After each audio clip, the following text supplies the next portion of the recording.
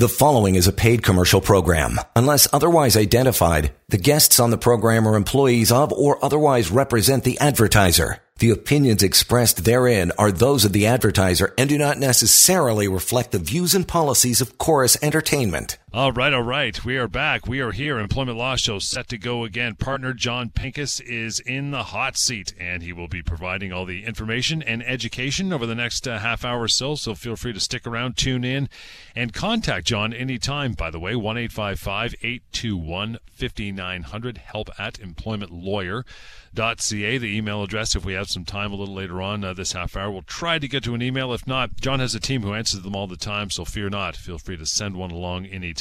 There's also another way to reach out, pocketemploymentlawyer.ca. That is basically, you got tons of helpful notes on employment law, all kinds of topics. Severance pay calculator can be found there as well, and of course a contact button to reach John and the rest of his team, pocketemploymentlawyer.ca. We are going to cover what you need to know about termination for cause. Very important topic. That is on the way. A couple bullet points that John will expand on, but we always start off the show with the case of the day, pal. What do you got? What do you got for us tonight, whatever? Well, that's right. We've got a lot of interesting things to talk about, and probably things that people will relate to. This one is the case of the day that I have for today is a really interesting one and a really troubling and concerning one, actually. This is an employee who worked for a company for 20 years as a process engineer.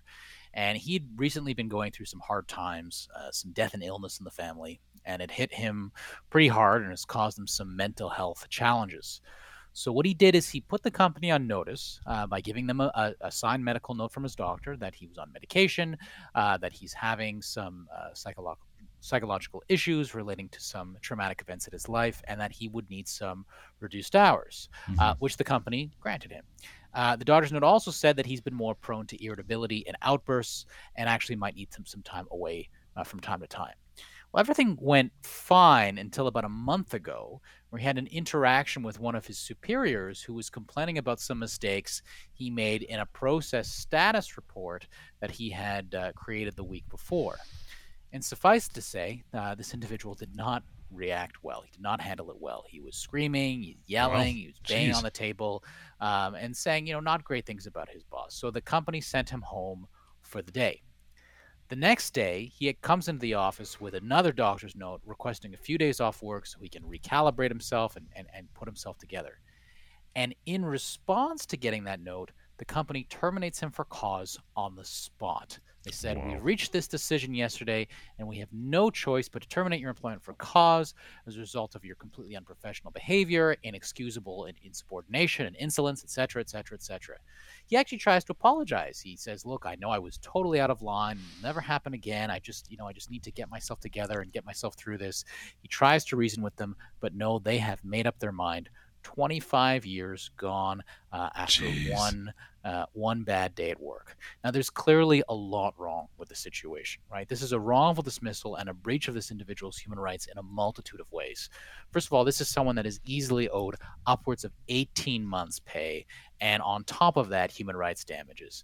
And there are two things, and this is really important for anyone who is listening to this, who's an employee. Because there are two things that this employee did right. First of all, he submitted written doctor's notes, putting the company on notice that he had these issues, he needed some accommodations, and he was going through a hard time and may struggle in the workplace. So that was key. The second thing is he tried to apologize when he knew he was wrong. So if you're an employee and you want to make the best of a bad situation, that's the way to do it. Obviously, you want to avoid this from happening in the first place. But in this case, long service employee, clearly some mitigating factors, no history of discipline. There's just no chance. There's just no reasonable chance at all that they're going to be able to establish cause. And actually, I think they're going to be on the hook for some additional compensation, even beyond severance. It's interesting too because the employer was in a way kind of compliant and understanding because they did give him a cool off day, but then they kind of did a 180. Yeah, well, I mean, they phrased that as a suspension, but when he comes back, they certainly recognized the accommodation previously, yes. And when he comes back with another doctor's note, I mean, at that point, you have to know, look, something is going on here. They can't pretend this is just someone who's, incorrigible and not willing to cooperate. Let's get into our topic for the day. By the way, anytime you can reach out to Mr. Pincus and his crew, 1-855-821-5900, help at employmentlawyer.ca. This is what we're going to talk about, what you need to know about termination for cause. Number one, what is it? How difficult is it to actually establish one? So a termination for cause is when an employer has the ability to terminate your employment without paying any severance. And in order to do that, the employer has to show that there were no other options available to them and that you've done something so bad that you have totally destroyed any ability for the employment relationship to continue. You've destroyed the employment relationship by doing something really bad. So what are some things that tend to do this? Well, dishonesty is a big one. So if you've done forgery, fraud, that kind of thing.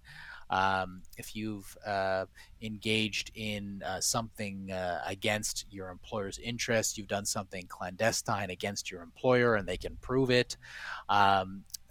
But what's actually important, not so much what is just cause, but what is not just cause, right? So first of all, if what your employer is accusing you of is something that you did not do, they're accusing you of engaging in fraud or a conflict of interest or harassment or anything like that, and you just didn't do it, or it's based on allegations that simply don't hold any weight, then they cannot establish just cause, no matter how serious their allegations. And that's probably the most important thing, because employers love to make it seem like you have done something really badly. But if it's not true, it's not true, and they're going to be on the hook for that. The other thing is sometimes you have done something, but it's not enough to justify a termination for cause. So if you've made a mistake, if you have some unsatisfactory performance, even if there's a history of it, that's often not going to be viable for termination for cause.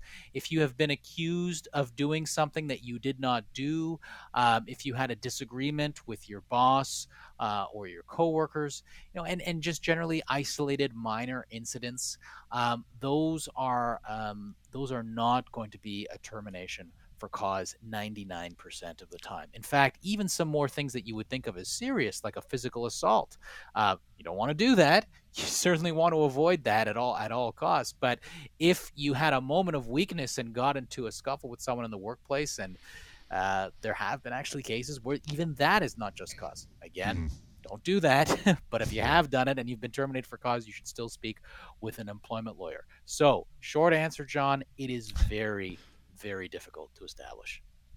Next point is this: how many quote-unquote chances should an employee get before they're dismissed for that cause? Right. Well, I always like to say there's this temptation on the part of employers to implement a 3 strikes you're out policy. And sometimes employers do have that policy, but there really is no set default rule. It's not like you go to court and a judge says to you, well, you did this 3 times and therefore it's termination for cause. The context matters. How far apart are the chances? If you had a warning 6 years ago and you're getting another warning now, can the employer say, well, this shows that it's just not working? Well, actually, no, it shows the opposite. It shows that it did work because you got a warning, and for the last 6 years, things have conceivably been going well. Have there been positive performance reviews since then, right? So an employer, it's not just a matter of adding up all these negative points on your record like a demerit point system. We take into account how have you responded to them, how serious are the warnings, how fair are the warnings, right? If they've made a warning but they've made it in bad faith, which happens all the time, more often than not, actually, in my experience, then that warning's not going to mean anything. So it's best not to think about this in terms of how many times has it happened, but what's happened, what are the context of it happening, and how did you respond to that? Which is why when you're getting these warnings, you should remember that they're probably preparing to terminate your employment for cause, and that's probably a time that you want to speak with an employment lawyer so you can head it off at the pass. And again, reaching out to John anytime. I'll keep giving you that contact info, 1-855-821-5900, help at employmentlawyer.ca. One more point about this before we move on to some other things, maybe an email or two, and what you need to know about termination for cause. Is there a time where you get any severance if you're fired for cause? Well, John, if the employer has taken the position that your employment is terminated for cause, then unlikely you're going to be offered anything. You might be offered what's called a without prejudice offer. Say, well, we have cause, but we're so nice, we'll pay you this anyway. But typically, you're not going to be offered anything. And if you have been properly fired for cause, you've done something really, really bad, or you have a long history of warnings and the warnings are legitimate and you just haven't been listening, then you will not be owed anything. Okay. But if you have not engaged in that kind of behavior, or you've been accused of doing something that you did not do, then you are going to be owed the same severance that anyone who was terminated without cause will be owed. Just because the employer alleges it does not actually change anything. They have to prove it. It's really interesting as well, the level of cause. You mentioned the 3-strike rule, where it's such a high threshold for it. And as you say, employers just say, you know what, you've done one thing, you dropped a skid or you drove into the back of a company truck. That's enough. Out you go. You qualify for the capital punishment of termination cause. And we're going to let you go. This must overwhelm your desk on a daily basis, right? Yeah, or employers who did give 2 or 3 warnings and think, oh, well, that's 3 strikes, you're out. Well, no. This is someone's life. It's not a baseball game, right? You have to actually look at the circumstances of what happened. Some employers will implement that kind of 3-strike rule, but that's not a real thing. The law cares about what really happened here, and was this employment relationship really unsalvageable? With that, we'll take one small break and get right back into it, reaching out to John and the crew at his side, 1-855-821-5900, help@employmentlawyer.ca, and the website pocketemploymentlawyer.ca as well. We'll continue. Still more to go, so stick around. Employment Law Show continues. You're listening to a paid commercial program. Unless otherwise identified, guests on the program are employees of or otherwise represent the advertiser. The opinions expressed therein are those of the advertiser and do not necessarily reflect the views and policies of Chorus Entertainment. All right, welcome back. Employment Law Show. Good to have you along for the remainder of the half hour. John Pincus is in the chair answering all the questions. He does a ton after the show as well, so feel free to reach out at your leisure and have a chat. 1-855-821-5900, help@employmentlawyer.ca as well. Get to a few of these questions. You get them every day. They're very common. That's why you threw them into the mix, John. And this is Mr. Pincus. John, what should I do? ... So we'll get to these. First one is, what do I do if I've been placed on a temporary layoff? It's got no return date. What are my rights? Well, it's not only if you've been placed on a temporary layoff with no return date, it's even if you've been placed on a temporary layoff at all, right? We saw so much of this during the pandemic, and this is something that is going to continue because layoffs will always be around. And what you need to do, the first thing you need to do is you need to think about whether this is something you're okay with. And that kind of discussion is the perfect time to speak with an employment lawyer. Have you had layoffs happen before? Have you agreed to layoffs? Have you agreed to them in writing, or have you agreed to layoffs historically throughout your employment? If you have, well, then there's probably nothing you can do about it because that's just the nature of your arrangement with them. But if you haven't, then you can say, well, no, this isn't, you may look at this as temporary, but I'm not agreeing to this, so I'm treating this as a termination. And if you treat it as a termination, then you can pursue your severance, and your severance entitlements will be the same as everyone else's. So you want to act, and you want to act quickly, because otherwise, if you start agreeing to layoffs or not doing anything about layoffs, your employer is going to argue, well, layoffs are just part of your employment. All right, we'll get to another one. John, what do I do? My manager's putting me on a performance improvement plan, and I'm worried that they'll use this to fire me. We talked about this, and is that always what it leads to, or is there just legitimately we want you to get better and carry on working here? That's a good question, John. It's not always what it leads to. Some employers do act in good faith, but unfortunately, many of them do not. So you really have to think about, why are they issuing such a formal document? And 9 out of 10 times, they're doing it because they're contemplating potentially firing you, and they want to be able to save money later by building a case for cause. So what you want to do is you want to respond to it. You want to read it carefully. Consider, are there any criticisms here that, actually, they're right about that. I did do that. And you want to acknowledge that. You want to promise to improve, and you want to do your very best to improve in those areas in demonstrable ways. If there are criticisms, though, that are unfair, or there are criticisms that may be fair, but the reason why you're not able to do it is because they're not providing you with supports, then you want to respond to that. You want to show them, look, I want to get better, but I don't understand this, right? So you want to politely state to your employer why they're unfair. If you have documentary evidence or emails that support why you believe it's unfair, attach those to your email. Notice I'm saying do it in writing, do it by email, because you will want to rely on it later if things go south. Again, if things are fair, if the criticism is fair, tell the employer what your plan is to fix it. Follow through on that plan. If you need medical leave, if you need training supports, if you need breaks, ask that from your employer. And if you don't get them, follow up. So when they come back and they say later, well, things aren't getting better, you can say, well, here's why they're not getting better, right? Because I've been trying. And that will really help you if your employment is terminated for cause. And it actually may dissuade your employer from terminating your employment in the first place. Next one is, John, what do I do? The boss is giving half of my hours to a new, younger employee. Can they do that?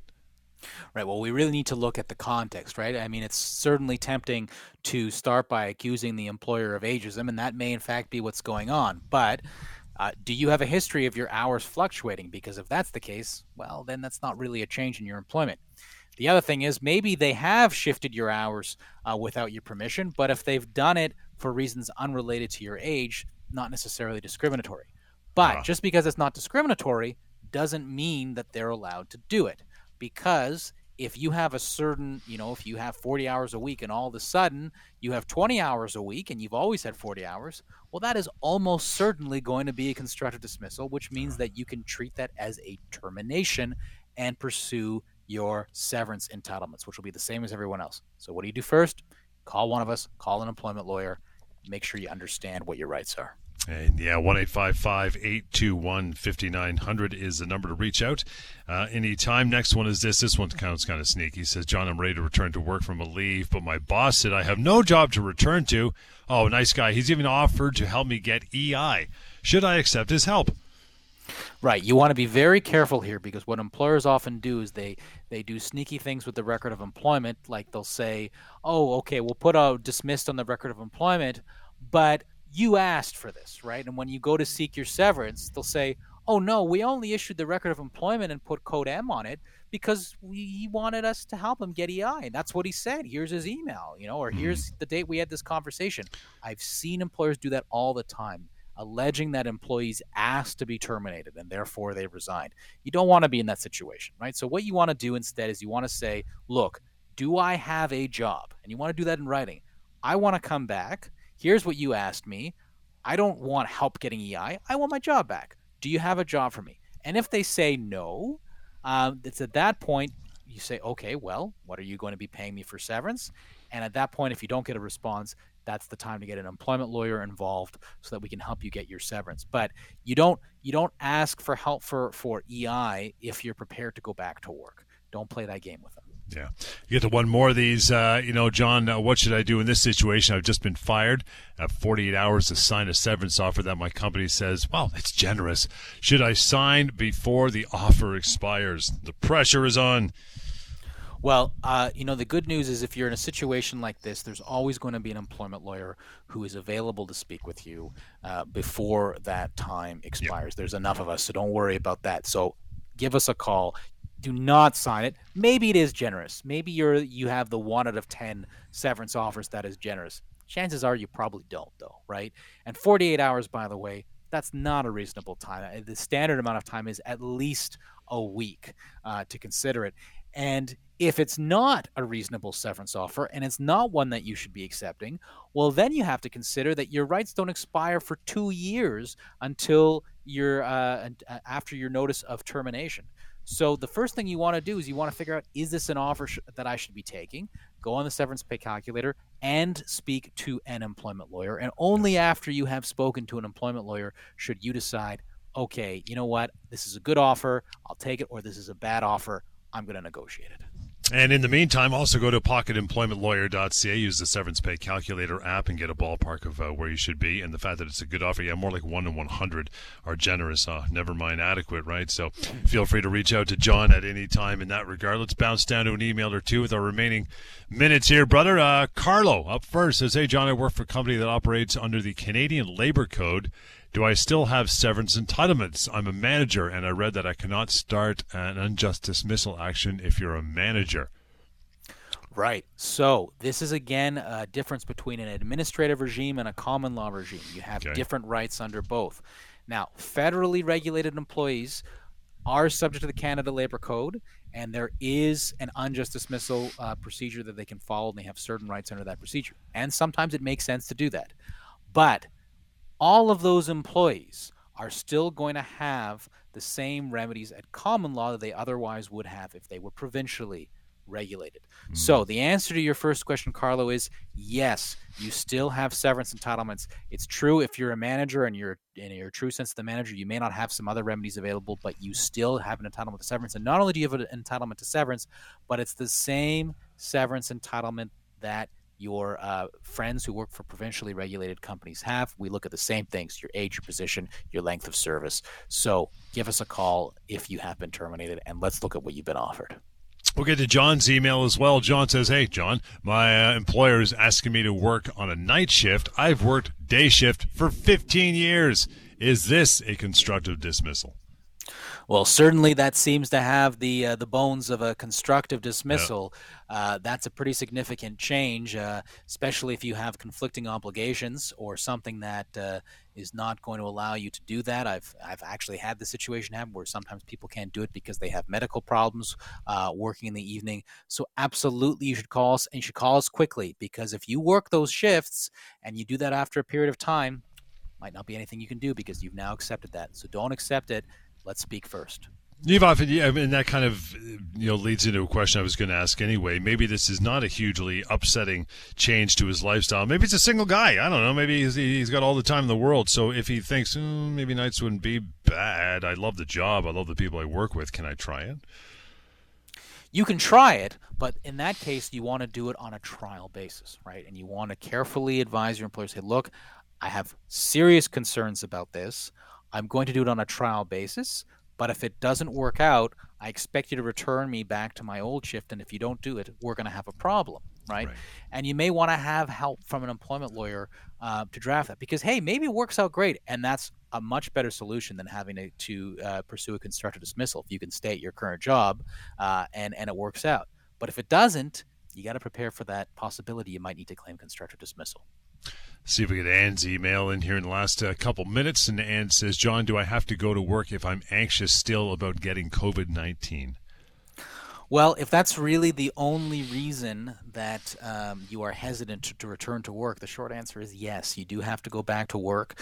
You can always and should always, if you're concerned about safety in the workplace, report it to Occupational Health and Safety. But typically, that kind of complaint is not going to lead to anything if all it is general COVID anxiety. And that is if the workplace has complied with all the safety procedures, COVID procedures, blah, blah, blah. You just got to get back to work, right? Yes, that's right. Yeah. And, that's not to say that those concerns are not founded. Sure. They often are, but unfortunately, that's just not a basis to refuse to go to work. And appreciate you reaching out, and you as well. If you managed to email the show today, it was good to have you on. You want to reach out to John now that we're ready to wrap it up for another show. Here is that phone number one more time, 1-855-821-5900. Again, 1-855-821-5900. That email address we always pull from is help@employmentlawyer.ca. And the website, that includes the severance pay calculator, which is a tool you can use and should use, if only for interest's sake. It's free and it's anonymous, as is the entire website, pocketemploymentlawyer.ca. And we'll catch you next time on the Employment Law Show. The preceding was a paid commercial program. Unless otherwise identified, the guests on the program are employees of or otherwise represent the advertiser. The opinions expressed therein are those of the advertiser and do not necessarily reflect the views and policies of Chorus Entertainment.